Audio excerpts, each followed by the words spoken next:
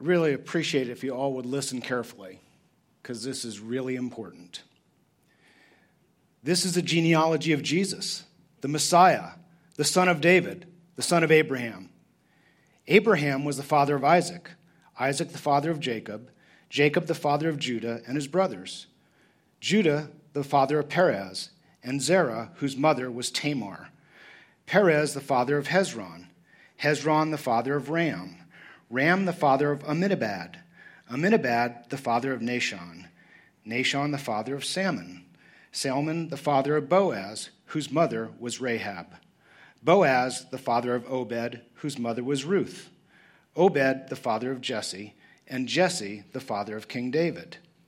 David was the father of Solomon, whose mother had been Uriah's wife, Solomon the father of Rehoboam, Rehoboam the father of Abijah, Abijah the father of Asa, Asa the father of Jehoshaphat, Jehoshaphat the father of Jehoram, Jehoram the father of Uzziah, Uzziah the father of Jotham, Jotham the father of Ahaz, Ahaz the father of Hezekiah, Hezekiah the father of Manasseh, Manasseh the father of Amon, Amon the father of Josiah, and Josiah the father of Jeconiah and his brothers at the time of the exile to Babylon. After the exile to Babylon, Jeconiah was the father of Shealtiel, Shealtiel the father of Zerubbabel, Zerubbabel the father of Abihud, Abihud the father of Eliakim, Eliakim the father of Azor, Azor the father of Zadok, Zadok the father of Achim, Achim the father of Elihud, Elihud the father of Eleazar, Eleazar the father of Mathan, Mathan the father of Jacob, and Jacob the father of Joseph, the husband of Mary, and Mary was the mother of Jesus, who is called the Messiah. Thus there were 14 generations in all, from Abraham to David, 14 from David to the exile to Babylon, and 14 from the exile to the Messiah. The Word of God. Now, when I started, my guess is some of you are like, okay, is Al being sarcastic? Is this a joke? And I assure you it's not. But I understand why you would have thought that. If someone had started like that at one point in my journey, I would have thought, not sure if serious, Clark, that kind of thing. And the truth of the matter is, it's sort of been a Christian tradition at Christmas. You want to study the birth of Jesus, but you sort of smile and skip over the begats, right? And we call them the begats because that was the word in the old King James Version of the Bible. Who remembers the King James Version? Believe it or not, the King James Version was first published in 1611. So just 5 years ago, it celebrated its 400th anniversary. For 400 years, Christians, and by the way, it's still being published today. It's the most read version of the Bible ever published. For 400 years, Christians have been reading the begats because instead of saying that Abraham was the father of Isaac and Isaac was the father of Jacob, it said Abraham begat Isaac and Isaac begat Jacob. And 42 times it says begat, begat, begat. And so it's sort of been a Christian tradition to skip the begats. And I understand that impulse. But early in my Christian journey, I had to decide what weight I was going to give to this book we called the Bible. You see, I'd become a Christian, and I noticed that the church I was attending, they always taught from the Bible. And it's like, well, why should I believe the Bible? And so I spent almost a year reading books about how the Bible was put together. I read scholarly articles. I even attended a seminary class about the Bible so I could fully understand it. At the end of that year, I came to the conclusion this book is the inspired Word of God. It is the truth that I had finally found something I could stand on. It was the only truth that I had ever known in my life, and I put my trust in it. Well, at that point, I encountered another small problem. Because in the book, it says that The whole thing is inspired. So verses like 1 Timothy 3:16, where it says, all Scripture is useful for teaching, for rebuking, for correcting, and training in righteousness. Even Jesus' words, Matthew 4:4, Jesus says, man does not live by bread alone, but by every word that proceeds from the mouth of God. And so at that point, I determined I was no longer going to be one of those Christians who skipped the begats. And one of my hopes today, as we study and look at the birth of Jesus, is by the end of my sermon, that you too will believe that all Scripture is inspired by God, that all Scripture is important, that all Scripture is enriching and life-giving. And by all Scripture, yes, I mean including the begats. So let's start with a word of prayer. Father, I'm grateful that you have not left us without instruction, that you've given us guidance in your word. And because of that, Father, I feel even more strongly at this moment that what my friends need to hear right now is they don't need to hear from me, they need to hear from you, Father. So, Father, please, would you speak and let me get out of the way so that your words and your truth can go forth and accomplish what you desire in the lives and the hearts of my friends here at Rock Hills. And I pray these things in Jesus' name. Amen. Now, we're in our third week of our series called Anticipation, Experiencing the Wonder of Waiting. And this is the Advent season. And maybe you've noticed over the past few weeks that the frenzy has started to ratchet up, haven't you? The traffic is getting crazy, right? That pressure to get the shopping done, the parties that you have to go to. And this has been the experience of Christians for centuries, folks, that around Christmas season, things get frantic. And so the response by Christians was to start to celebrate Advent the last 4 weeks of the year before Christmas, the 4 weeks before Christmas, to focus on the reason for the season that Jesus was going to be celebrated in his birth on December 25th. And so here at Rock Hills, what we've decided to do is to help you with that. So we designed a message series called Anticipation, Experiencing the Wonder of Waiting. But we also have a hashtag campaign, hashtag Anticipation Advent Project. And if you will go to the Facebook page of Rock Hills and just like it, you will get each day a word in your email box, and that word will help you focus on one aspect of the Advent season. So I hope you'll do that. And that's something that's been done for centuries. Now, today, we're talking about the birth of Jesus.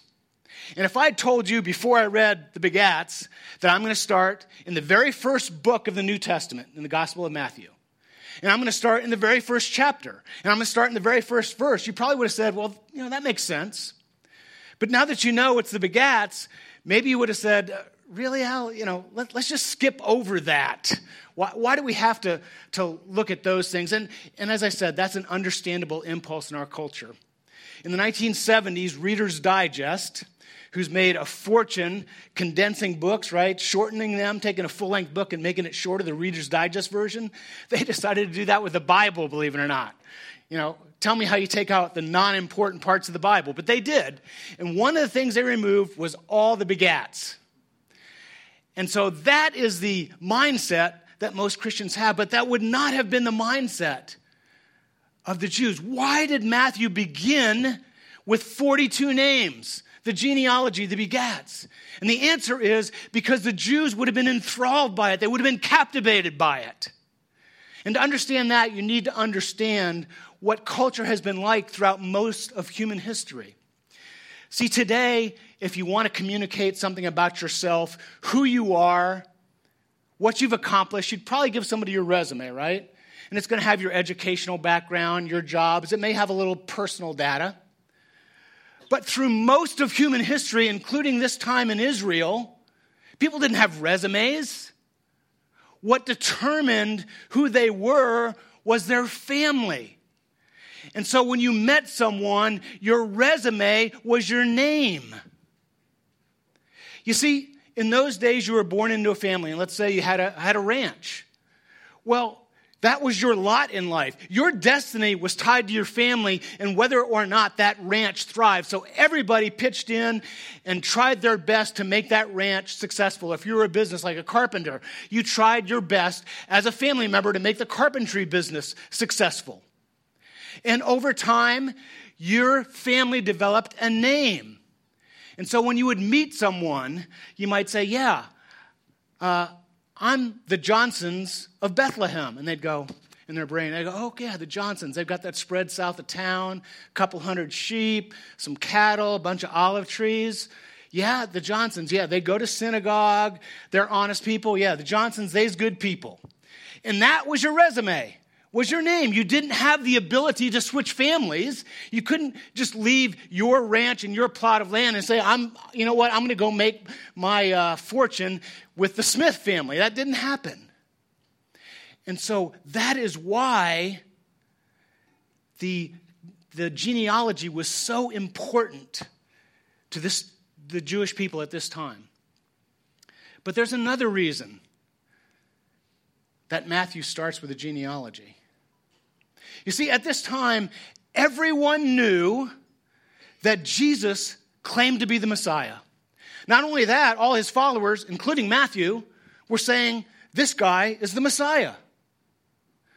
But the Jews knew their Bible. That was really the only book anybody read. There was no, bookstore. The only book anybody had was the Bible. And they all knew their Bible. And they knew two things about the Messiah for sure. That it had to be a descendant of Abraham, and it had to be a descendant of David. Why did they know that? Well, let's go back to Abraham. Abraham had a very close relationship with God. God asked Abraham to move, and he moved. And this Bible details this close relationship God had with Abraham, and he actually raised Abraham up. And over time, he's telling Abraham, you are going to become a father.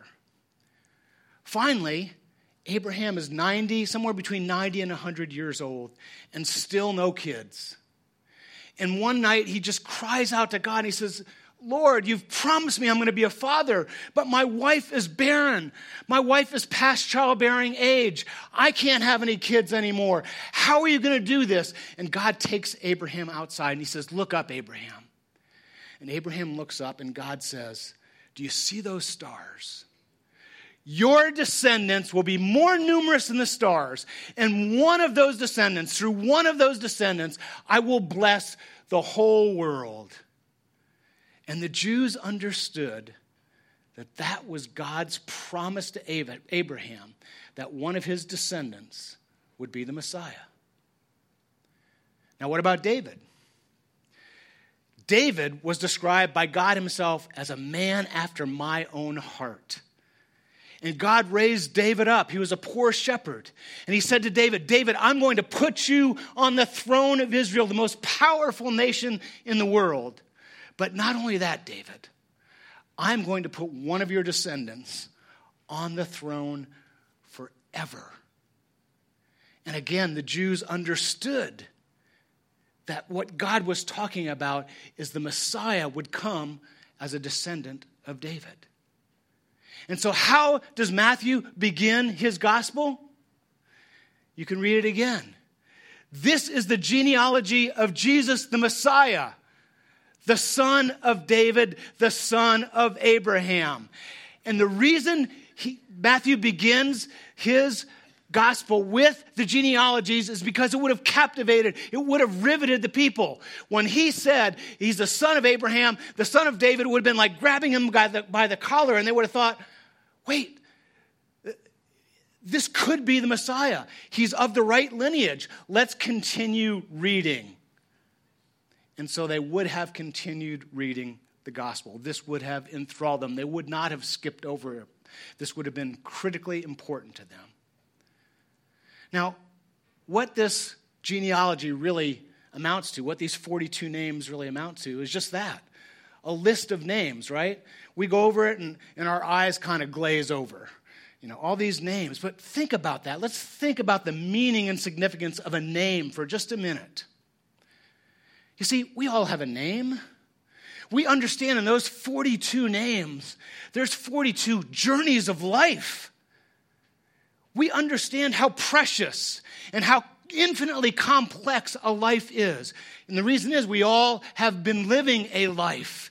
And we understand that each name represents a life, and a life is composed of things like hopes and dreams, composed of things like loves and friendships, composed of things like triumphs and failures. And so a life is incredibly precious. But here's a paradox I want to point out to you. You see, it's likely, it's almost certain, in fact, that 100 years from now, the name Al Hasser will never again be spoken of on this planet, and not a single person will remember that I ever existed. In fact, I read an article recently that research indicates that within 60 or 70 years, no one in this room will be remembered. Now, my daughter may remember me for a few years, my grandson a little bit less, but my great-grandson? Let me do a thought experiment. Each one of you has 8 great-grandparents. How many of you can name your 8 great-grandparents? I know I can't. That tells you how fleeting life is. And it really points out the truth of a verse that I decided to memorize years ago because it grounded me. It gave me such perspective. It's Psalm 103, actually verse 15 and 16, and it goes like this. As for man, his days are like the grass. Man flourishes like a flower of the field. Then the wind blows over it, and it is gone. And its place remembers it no more. What a sobering image. That in the grand scheme of this world history, folks, your life and my life is like a blade of grass. Just comes up one day, the wind blows and it's gone, and no one remembers its place again. But wait, there's 42 names on this list. Historians believe, as best they can determine, that Abraham lived 1,600 years ago. 1,600 years before Jesus, BC. That's 3,600 years. And we're still talking about him. And what about these other people? We're still talking about them. And you begin to understand. Yes, we're still talking about them for one reason. Because they're connected to Jesus. You see, our lot in life, our destiny, some of it has been ordained for us. Some of you people have been given being born into a wealthy family. Some not. Some people have been given what I call a pretty earth suit, an attractive body, and some not so much. Some people have been given a really brilliant mind and others a more average mind. There's people in Honduras who grow up in a poor village and they'll probably never get out of poverty. And so the question is, what are you doing with your lot in life? You see, if your lot in life is you weren't born into a wealthy family, if you don't have great athletic ability, don't despair because your name, if it's connected to Jesus, will be remembered forever. And where do I get that? I get that from Luke 10:20. You see, some people like to rejoice because they're in a wealthy family, or rejoice because they have an attractive body, or rejoice because they have great athletic ability. There's nothing wrong with those things. But Jesus has sent off 72 guys, and he's had them sharing the gospel, and they've had power to cast out demons and do all kinds of miracles, and they come back and their mind is blown. In Luke 10:20, Jesus is talking to them, and he says, don't rejoice because you cast out demons, but rejoice because your name is written in the book of life. And then Revelation 3:5 says a little bit more about this book of life. And I love this, and I think we have that scripture also. And this is what Jesus says as Jesus is talking about the book of life in Revelation. He says this, the one who's victorious will, like them, be dressed in white. I will never blot out the name of that person from the book of life, but will acknowledge that name before my Father and his angels. Basically, Jesus is promising to acknowledge your name before God forever. So regardless of what God has ordained for you in this temporary journey of life, if you're not connected to Jesus, it's going to be like a blade of grass and you're going to be gone. But if you are, you will be remembered forever, just like the people in this genealogy. So that is the significance and impact of a name. Now I want to talk about my main point in this message. The main point in this message and what we see in the begats, in the genealogy, is that grace is just gushing out of the begats. You see, grace is this amazing concept that really is unique to Christianity. Theologians and other people have argued for centuries, what is the central message of the Christian faith, particularly in the New Testament? What's the central message? And I believe, like many other theologians and pastors and believers, that the central message is grace. C.S. Lewis is one of my favorite authors. He used to be an atheist. He's a brilliant professor on the faculty in Oxford. C.S. Lewis was an atheist, and he became a Christian. And nowadays, especially in the 20th century, there's many world conferences, religions, and ecumenical conferences where religious leaders from all over the world get together, and they discuss comparative religion. And C.S. Lewis attended one of those in London in the 50s. And they were debating, is there anything really different between the religions? And they concluded that there was nothing different. All the religions were basically the same, that they all centered on the golden rule, do unto others as you would have them do unto you. And Lewis got up and he said, no, you're wrong. You're just wrong. Yes, we have that golden rule in the Christian faith, but you all believe that following the golden rule is how you get right with God. Christians don't believe that.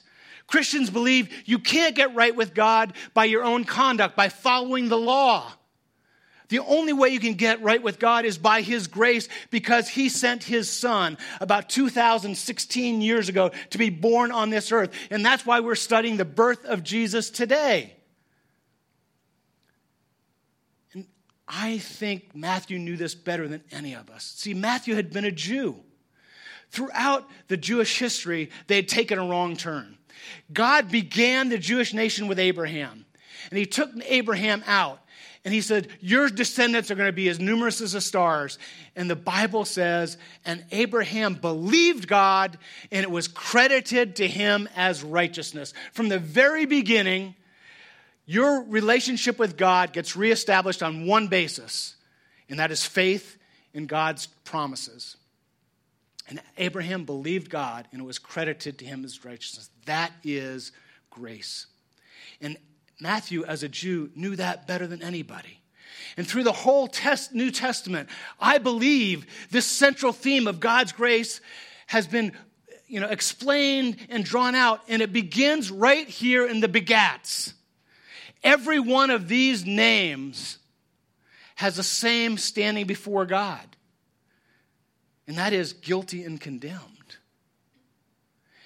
But there's something interesting in here. Every one of these names proclaims God's grace. But I don't know if you noticed, but as we were reading the begats, there was 4 women that were mentioned. Did you notice that? That would have been unheard of to the Jews. Because in this culture, in this day and age, women had no power. They had no authority. You never included women in your genealogy. As a Jewish person reading Matthew's genealogy, they would have said, wait, why is this woman here? So he was clearly trying to bring attention to something. So we're going to focus just on the 4 women. There's 5 women in the genealogy, 4 besides Mary. We're going to focus on them. And I think we're going to see why Matthew put them in there. The first one is Tamar. Got to get my glasses again. And this is what it says, and it's in verse 3. Judah, the father of Perez, and Zerah, whose mother was Tamar. Now, all throughout the other begats, they don't mention the mother. Why do they mention Tamar? And I'm convinced it's because Matthew was trying to get people to understand God's grace. And let me tell you the story of Tamar. Some of you may know it. Judah was one of the 12 sons of Jacob. And so Jacob has 12 sons, including Joseph. And these are the tribes of the nation of Israel. So Judah becomes the head of the tribe of Judah. And Jesus is going to come out of the line of the tribe of Judah. This is going to be a descendant of Jesus. This exalted, incredible man, Judah. Well, guess what? Tamar was not much. Okay, she was just sort of an unknown Jewish girl, but she marries one of Judah's sons. Well, Judah's son dies. And that's a catastrophe for a woman in that day and time because she needs to have children. Because children cement her place in the clan, in the tribe of Judah. But also, the only people that take care of you when you get old, there's no nursing homes. You have to depend on your children. So women need to have kids to cement their place in the family and also to have children. Well, her husband dies. Under the tradition there, Judah, her father-in-law, gives her to the next brother. Well, that brother refuses to sleep with her and have any kids. And so she goes to Judah and says, he's not fulfilling his obligations under the law. And Judah says, I'll take care of it. But he procrastinates. He isn't doing anything. And so Tamar decides to take things into her own hands. And here's what she does. She finds out that Judah is going to go to town to have his sheep sheared.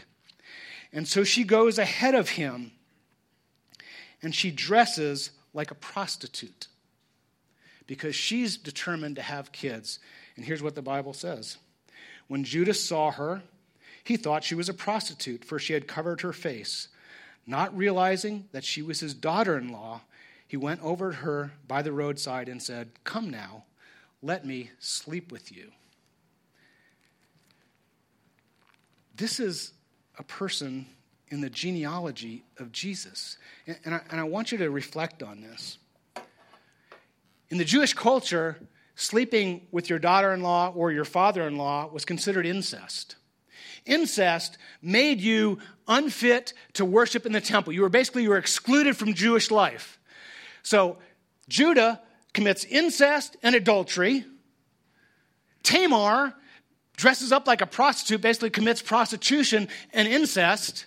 And these people are in the genealogy of Jesus. It would have been very simple for Matthew just to exclude Tamar. He didn't have to put her in there. But he wanted to bring to mind this incident with Judah. Now, who's the next woman in the begats, in the genealogy? The next woman is Rahab. Some of you may remember Rahab. What was happening is Moses had just died. The army of Israel, or the whole Israeli nation, is sitting on one side of the Jordan waiting to go into the promised land. And the first major city is Jericho. So Joshua sends 2 spies in to spy out Jericho. They get to Jericho and they get caught. Basically, the word gets out. And so they go to Rahab, who's a prostitute, and she hides them. The king gets wind that maybe somebody is hiding him. He asks Rahab, "Are you hiding the 2 Jewish spies?" And she says, "No, she's not. No, I'm not." And she helps them escape. And she is in the genealogy of Jesus. Once again, Matthew didn't have to mention her name, but he did. Another prostitute in the genealogy of Jesus. The next female name is Ruth. You may know Ruth because there's a whole Bible book about her. Well, what's interesting about Ruth is that she was from Moab. She was a Moabitess. Well, the Moabites were infamous for being sun and moon worshipers. They were pagans. Not only that, they were well known for infant sacrifice. They were despised by the Jews. They thought they were the lowest of the lowest, besides maybe the Samaritans, the most despised people group. And yet, Ruth, a Gentile, and by the way, Gentiles were never supposed to be allowed to worship. They were never supposed to be right with God. You could only be right with God by being a Jew. And supposedly, remember, the whole genealogy of Jesus is all the people that are right with God. No, Matthew is systematically blowing that up. And he says, even a Moabitess is in the genealogy of Jesus. And then the last name, the last female name before Mary, the last female mentioned in the genealogy, in the begats. And it says this. David was the father of Solomon, whose mother had been Uriah's wife. Now that's interesting. Again, didn't even have to mention the woman, but he mentions her. It's like, doesn't this woman have a name? He says, Uriah's wife? Well, as a matter of fact, she does have a name. You may have heard of it. Bathsheba. Why would Matthew not put Bathsheba? And here is what I believe is the answer. David was the most exalted leader in the history of Israel. Remember, God said, he's a man after my own heart. And the Jews looked to him as this idealized, perfect man. And if they could just be like David, they would be right with God. Again, works-based mentality, not basing anything, their relationship with God, on grace. And Matthew just explodes that. What he says is this. All right, you folks, you think David was this great man? Let me remind you that David did something more evil and wicked than probably any of you will ever do. Because there was a time when he was supposed to be out at war with his army, and he stayed in Jerusalem. And he's bored, and he's surveying Jerusalem. He sees this beautiful woman. He has his people bring her to his palace. He seduces her and sleeps with her, and she gets pregnant, and her husband's away. And now he's going to be found out. And so what does this great man David do? This godly, upright man? After he's slept with his good friend's wife, he then has his good friend murdered. And so Matthew did not want that event to be glossed over. He said, remember David? He had Solomon. Oh, by the way, he had Solomon by Uriah's wife. Don't ever forget that, people of Israel. Because your standing with God is never based upon your good works, just like with David. And so you see, this gospel of grace just comes gushing out of the genealogies. And what we come to at the end of it is that our standing with God is the same no matter who we are. Whether we're Rahab, whether we're Tamar, whether we're Bathsheba, whether we're Ruth, whether we're David, our standing is all the same, and that standing is guilty, condemned. We have all sinned and fallen short of the glory of God. None of us can be good enough. That's what grace says. But what grace says is 2016 years ago, God, by his grace, through a series of 42 people, birthed on this earth Emmanuel, God with us, Jesus. See, folks, I know, or I'm pretty sure, everyone in here loves a good fairy tale. If I asked you, you could probably tell me the basic plot of Snow White and the basic plot of Sleeping Beauty, the basic plot of, the Beauty and the Beast. We love fairy tales, but we know they're not real. They start once upon a time. They end with, and they lived happily ever after. And we love fairy tales because good triumphs over evil. Often, the person is loved with this unconditional love that changes them into a beautiful person. And often, a wonderful prince awakens them to life everlasting. And yes, we love fairy tales because we wish they were true, but I think there's something deeper. I think they resonate so deeply because there's something about them that we know really is true. You see, Jesus is not another fairy tale that points to a reality that we hope for. Jesus is the ultimate reality to which all the fairy tales point. And Matthew wanted us to know that. He wanted us to know this is not a fairy tale, that this is the truest truth in the universe. And so he did not begin the gospel with once upon a time.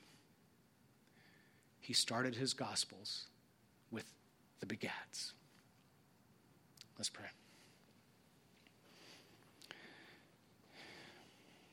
Father, I'm always moved by the truth and the depth and the richness of your word. Thank you, Father, that you have ordained grace. We can never be good enough, but by your grace you sent your Son just about 2016 years ago to be born. And Father, I pray that my friends here at Rock Hills would grasp this truth and this reality. And I pray that they would put their faith in the fact that Jesus died for them and paid their punishment. And I pray that in doing that, they would know that their name is written in the book of life. That's in Jesus' name I pray. Amen.